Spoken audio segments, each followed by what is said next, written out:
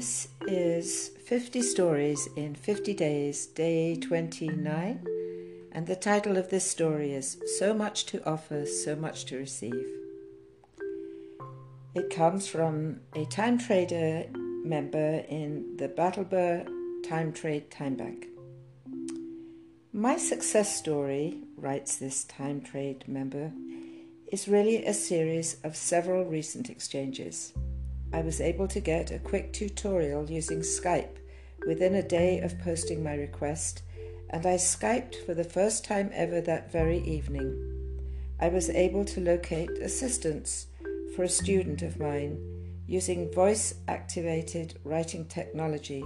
Now, was this not fabulous? Most recently, I asked for help with my French in preparation for a trip.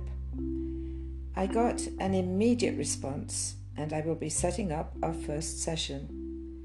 Now think about it. How time-consuming could that have been? An ad in the newspaper? Costs? So much effort. Time traders, you are marvelous, and I am impressed with the wealth and diversity of skills that we have to offer. That is the end of Day 29 Time Bank Sharing.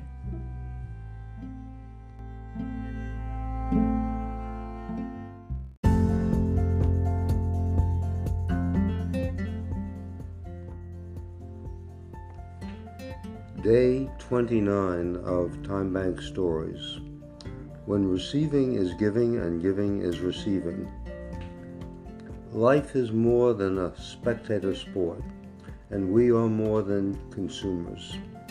There is something special about a time bank exchange. We are not simply consumers. We are actively providing a way of enabling and empowering another person to know that they matter, to know that they can make a difference in the life of another. There is a universal need to feel that one's life has meaning.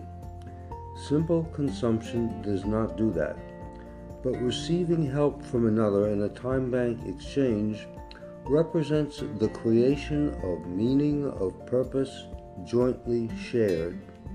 One is giving new life to a movement.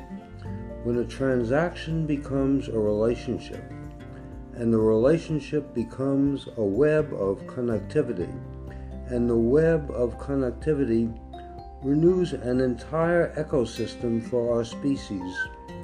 A simple act is more than a simple act. It supplies the molecular structure of purpose, and ultimately that is what spirituality means. End of Day 29.